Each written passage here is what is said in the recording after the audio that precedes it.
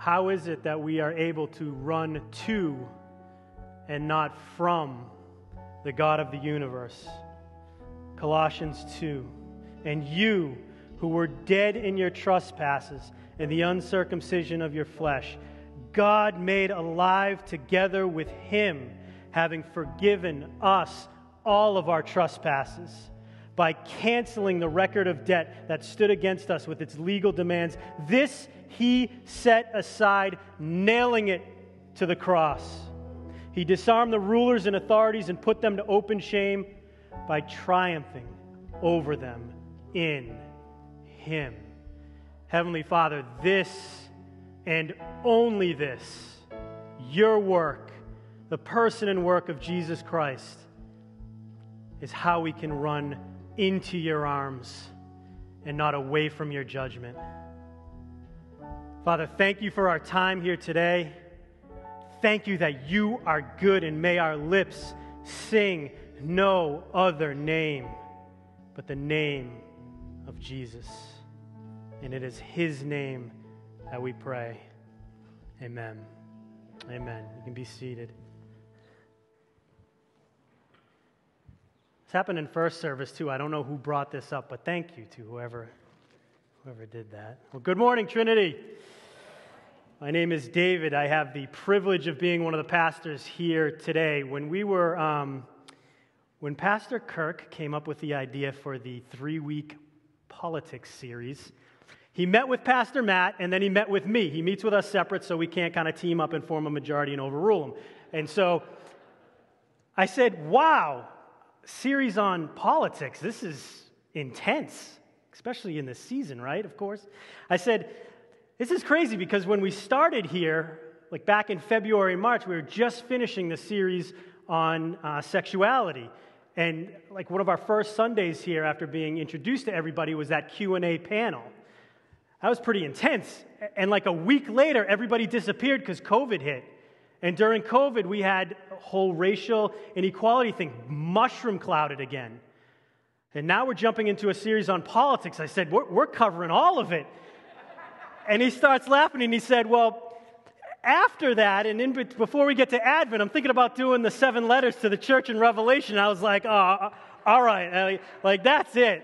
Like, 2021 is going to feel like a vacation after that. Now, we're not going to do the 7 letters. We will be in Nehemiah starting next week until Advent. I'm super excited about that series. But we are, this week, finishing up our 3-week series on politics. Yay! But not necessarily politics in terms of telling you what to think, but politics in terms of diving into Scripture and learning how to think biblically. In our first week, Pastor Kirk laid out the case for why politics matter to a Christian. And he challenged us, if you remember, to infuse our political passion with neighborly love. And last week, he taught on the intersection between our faith and politics, rightly concluding that we can and should partner with a political party that best aligns with our biblical values, but no partisan divide should ever drive a wedge between God's people. Which brings us to today. Today, I would like to finish our series by moving from our minds to our mouths, from how we are to think biblically about politics to how we are to engage biblically with people. Now, to be clear, the last 2 sermons were anything but just thought exercises. There was plenty of practical application in there. And my hope today is that this sermon adds to that and gives our hearts a recalibration if need be. Today's sermon is the collision of my own personal experiences and God's Word. Numerous times I've contended for the faith in the political arena, and I've been dead right from a biblical perspective on the issue, yet dead wrong in how I handled the conversation. And that person left knowing my stance, but not my Savior. I've also been the recipient of the "you can't be a Christian and vote for that person" comment. I'm not the feelings guy in the room. Trust me on that one. But that one hurt deep. It was so divisive in so many ways and displayed a complete unwillingness to seek common ground. And instead of opening up the conversation, it completely shut it down, and I just disengaged. When it comes to politics, it's just so easy to either retreat from cultural engagement or try to overpower it, and both are unbiblical. Now, I usually don't title my sermons, but if I did, this would be titled, Communicate for a Change. But before you nudge your significant other, this may not go where you think it's going to go. But before we go anywhere, would you go with me to our Lord in prayer? Heavenly Father, I begged you for your presence during first service, and if I needed it then, I need it even more now. These can't be just my words. I don't believe they are. These need to be your words for your people, for our benefit and your glory. So, Father, would you anoint our time here today? Would you fill the room with your Holy Spirit? Fill each one of us with your Holy Spirit, Father. Convict us. Convict us through your word today on not just what we are to do, but who we are to be. And may it all be for your glory, for the expansion of your kingdom, powered by your Holy Spirit, to the glory and honor of your Son, in whose name we pray. Amen. Question. If you or I had to stand trial today, accused of being a Christian, and the only evidence the prosecution could use were our interactions with others over the last 6 months, would there be enough evidence in what we've said and how we've said it to convict us guilty? If you or I had to stand trial today, accused of being a Christian, would we be convicted guilty based only on what we've said and how we've said it? Or would we be found innocent? No, that David character, no, he talks just like everybody else. He sounds just like everybody else. Full of self-promotion, full of pride, tearing down others, condescending, hostile. See, in politics and in our culture today with so many of these issues, it's might makes right. Loud and proud, winner take all. It seems like the politicians and the media have their black belts in burning bridges and cutting one another down. And in the name of unifying the nation, they seem to demonize so much of it. But let's not be so quick to point the finger, because we can so often be just like Peter in the garden at Jesus' betrayal, cutting the ears off people in defense of the King of the universe. But no, we need to be in the business of putting ears back on people with words of hope and of love and compassion. Jesus doesn't want or need us to defend him. He wants us to declare him in our homes, in our workplaces, in our conversations, in our politics, everywhere we go and everything we say. See, the best a political message can do is to get you to change your mind. But as Christians, we are not just concerned with the next 4 years. We are concerned with eternity. And so we cannot just communicate for a change of minds. We must communicate for a change of hearts. And so come with me to 2 Corinthians 5. We're going to spend most of our time there in verses 11 through 21 before we jump backwards in the Bible to 1 Corinthians 13. And I want us to see what the Apostle Paul has to say about our cultural engagement. And like any good preacher I've made, my 3 points start all with the same letter. We are going to look at our mission, our ministry, and our motivation. Now, this section of Scripture begins with the word therefore. So let me tell you what that is there for. In the immediate preceding verses, Paul laid out that we, as Christians, we do not put our trust in the things of this world, since we know that all of it will pass away. even our bodies, but we have an eternal heavenly dwelling. So we live our lives by faith and not by sight. And whether we are here on earth or in heaven with God, our aim is to please Christ. Therefore, verse 11, knowing the fear of the Lord, we persuade others. But what we are is known to God, and I hope it is known also to your conscience. We are not commending ourselves to you again, but giving you cause to boast about us, so that you may be able to answer those who boast about outward appearance and not about what is in the heart. For if we are beside ourselves, it is for God. If we are in our right mind, it is for you. For the love of Christ controls us, because we have concluded this, that one has died for all, therefore all have died.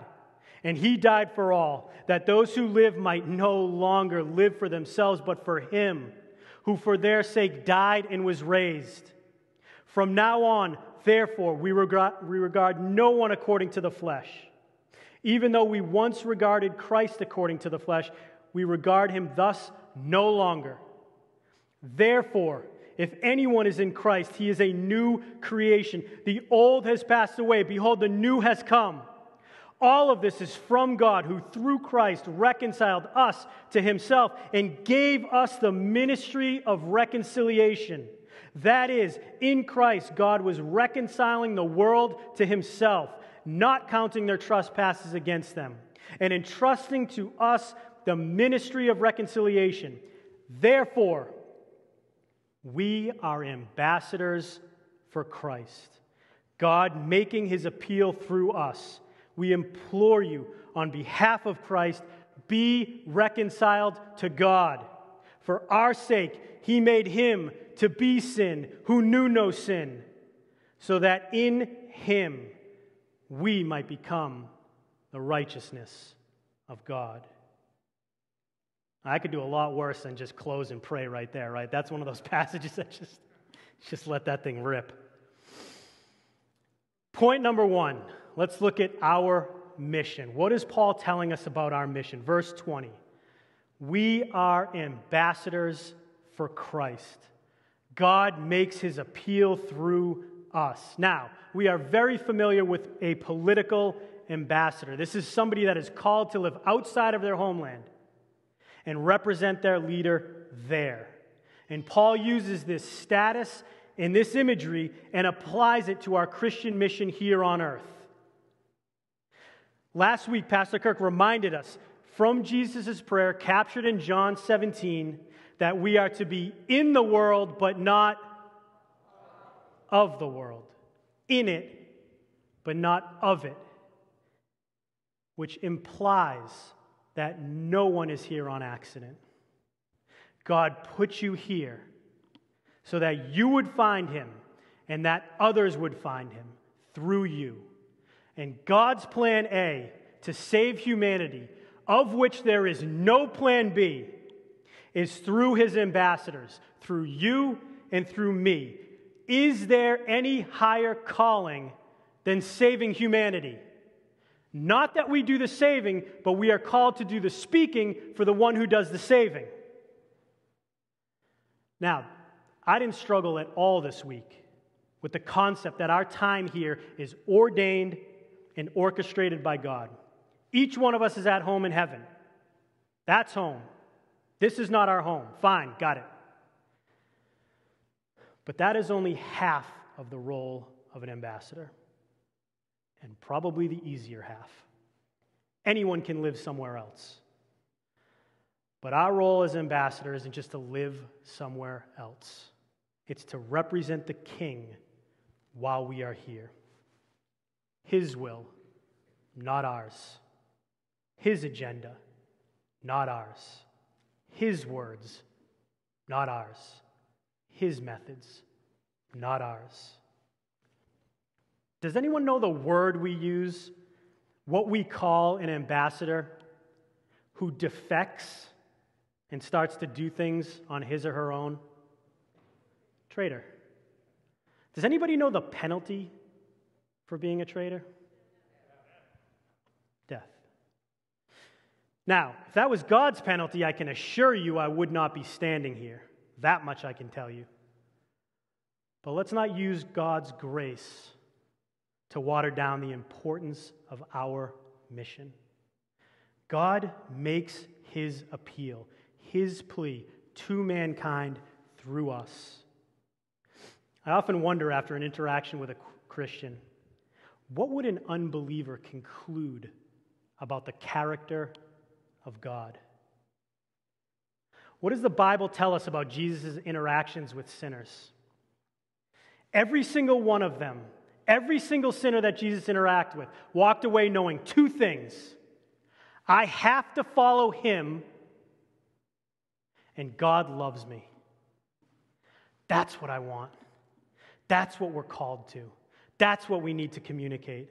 But so many times I get in the way of Jesus. But here is a biblical truth. Our effectiveness as his ambassadors increases in the exact proportion that our self-interest diminishes.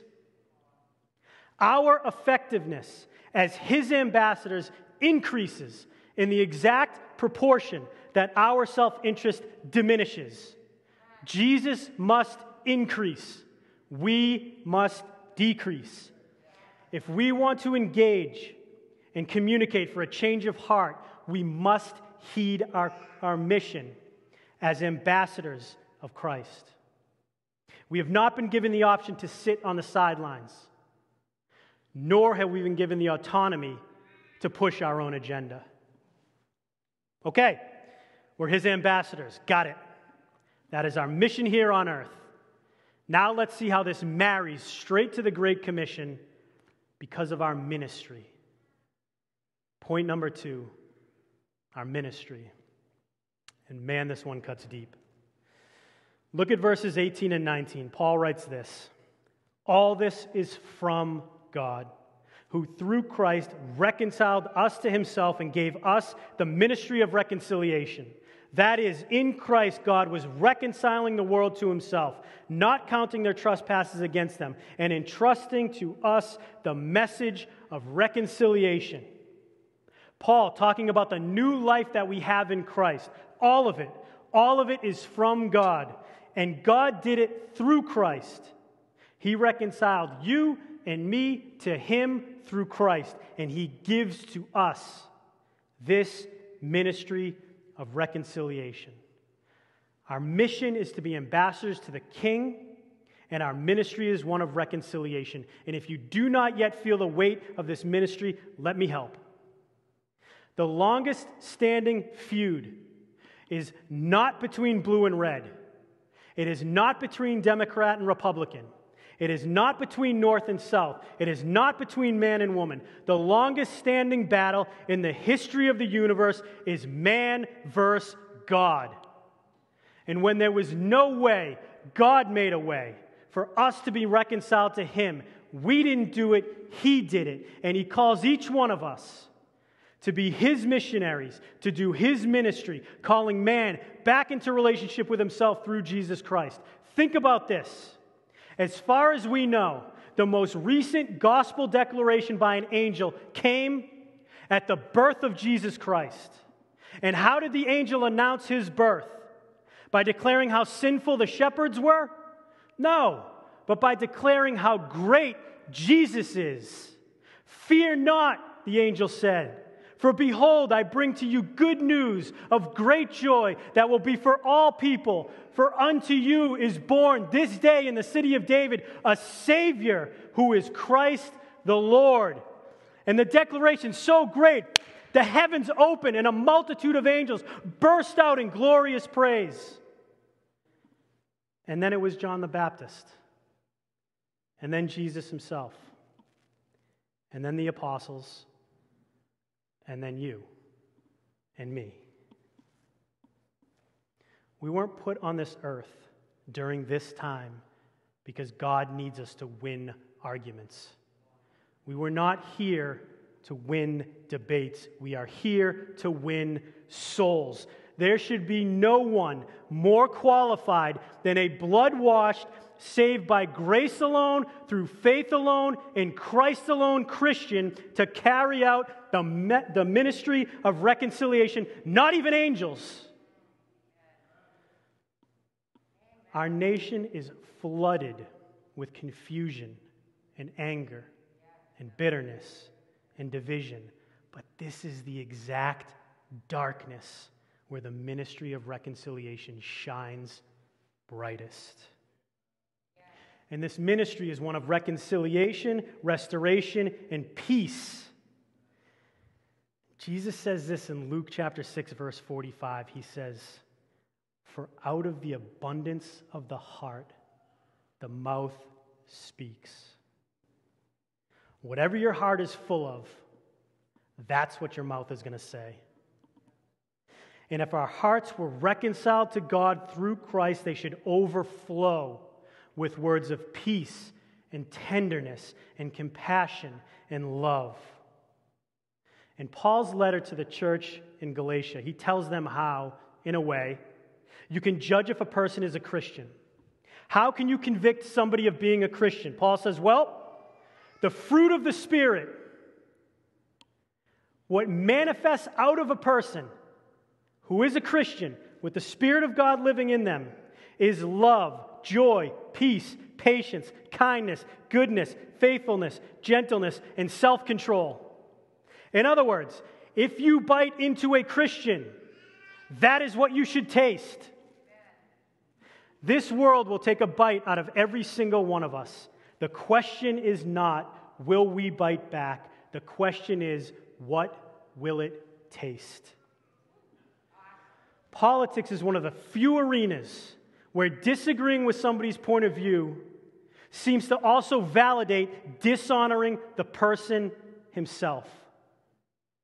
But if we are ambassadors of Christ, and we are, every single interaction, political or otherwise, agree or disagree, should be overflowing with love, joy, peace, patience, kindness, goodness, faithfulness, gentleness, and self-control.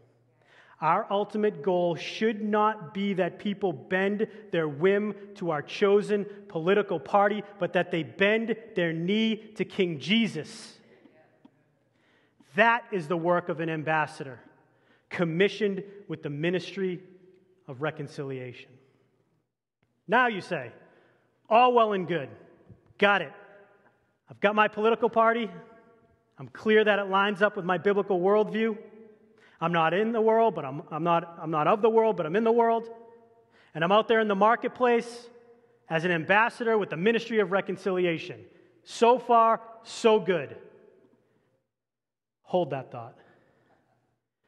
Point 3, our motivation. Thus far, we've been looking at our mission and our ministry using Paul's second letter to the church in Corinth. To shine a spotlight on our motivation, jump with me to Paul's first letter to the church in Corinth. A letter he wrote to a body of believers facing serious division. A letter he wrote to a body of believers facing serious division. He writes this in 1 Corinthians 13. Now, I've had the opportunity and the privilege to officiate several weddings, and every time I do, I preach from this passage. If you've ever been to a wedding, I can guarantee you've heard it. It reads like a modern-day Hallmark card, which makes it one of the most well-known and least understood passages in all of the New Testament. To be quite honest, this passage is terrifying. And as we look at what our motivation for our mission and our ministry should be, let's rescue this passage from familiarity and understand it in its proper context. 1 Corinthians 13. If I speak in the tongues of men and angels, but have not love, I am a noisy gong or a clanging cymbal, which is how the pagans used to worship. And if I have prophetic powers and understand all mysteries and all knowledge, and if I have all faith so as to move mountains, but have not love, I am nothing. And if I give away everything I have, if I deliver my body to be burned, but have not love, I gain nothing. Now tell me if this next part doesn't sound anti-culture. Not against it, just opposite. Love is patient and kind. Love does not envy or boast. It is not arrogant or rude. It does not insist on its own way. It is not irritable or resentful. It does not rejoice at wrongdoings, but it rejoices with truth. Love bears all things, believes all things, hopes all things, endures all things. And now skip with me to Paul's conclusion. Verse 13, now faith, hope, and love abide. But the greatest of these three is love. If you speak in tongues, if you have prophetic powers, if you have all knowledge, if you have faith that can move mountains, if you write the biggest check in church, if you deliver your body up to the stake, if you lead your household, if you pray for others, if you lead a Bible study or a small group, if you pastor a church, if you proclaim the gospel, if you advocate for every single biblical truth, but you do not do it in love, you've done nothing and you are nothing. Those are not my words. Those are God's words. If you do all of those things, but you do not have love, it's not like you need to add in this little thing at the end, like you're just so close to being Jesus himself. You're like 95% of the way there. No, you're at 0. And if you think we are free to define the type of love that Paul speaks about here, you're wrong. The Greeks had 4 primary words for love. Paul could have used any one of these 4 words. Phileo, brotherly love. Eros, romantic love. Storge, the love of a family. Agape, unconditional love. The highest form of love. Sacrificial love. I will give you 2 guesses. You will only need one as to which word Paul uses every single time in that passage. Every single time Paul says the word love in that passage, he uses the word agape. Look at the last verse in the original language that Paul wrote in. Between faith, hope, and love, the greatest of all is agape. Unconditional, sacrificial love. And to drive this point further of the kind of love we are to have in our mission and in our ministry, let's look at the most well-known passage in all of Scripture, John 3:16. For God so loved, that's the verb tense of agape. For God so loved the world that he debated with us until we changed our minds. Hammered us over the head with his law. Shamed us. Gave us a guilt trip, denied us, rejected us. No, God loved the world so much that he gave his only Son. He sacrificed his only Son so that whoever believes in him would not be condemned, but instead would have eternal life. Brothers and sisters, the ultimate ambassador, the ultimate ministry of reconciliation, the ultimate motivation of love is found in the person and work of Jesus Christ. He was sent from heaven to a foreign, broken land.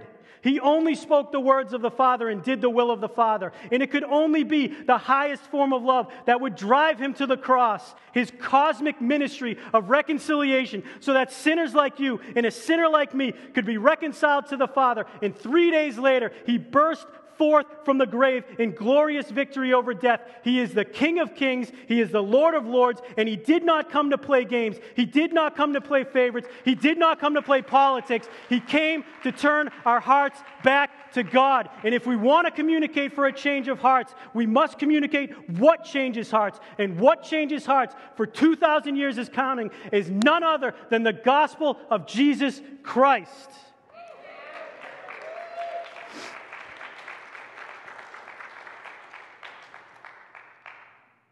With all due respect, and I mean that, Vice President Biden does not need more Trump. He needs the gospel. And with all due respect, President Trump does not need more Biden. He needs the gospel.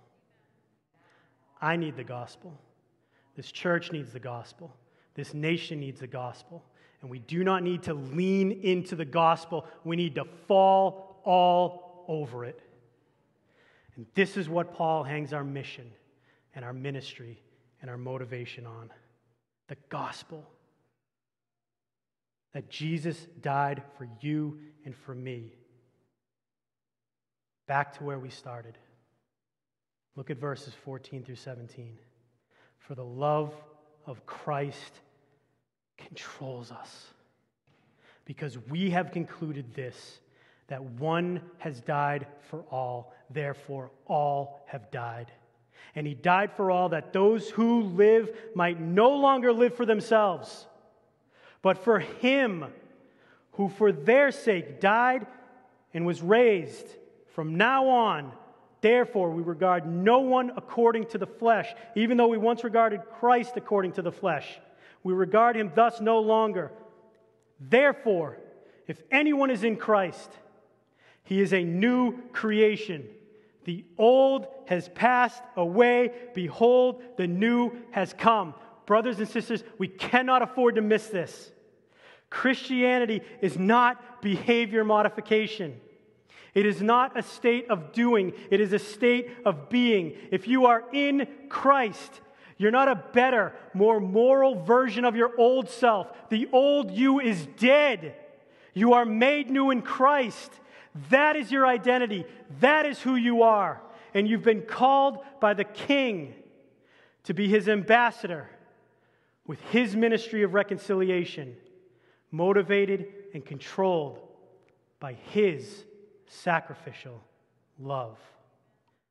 In everything we do, in everything we say, may we be controlled by the love of Christ.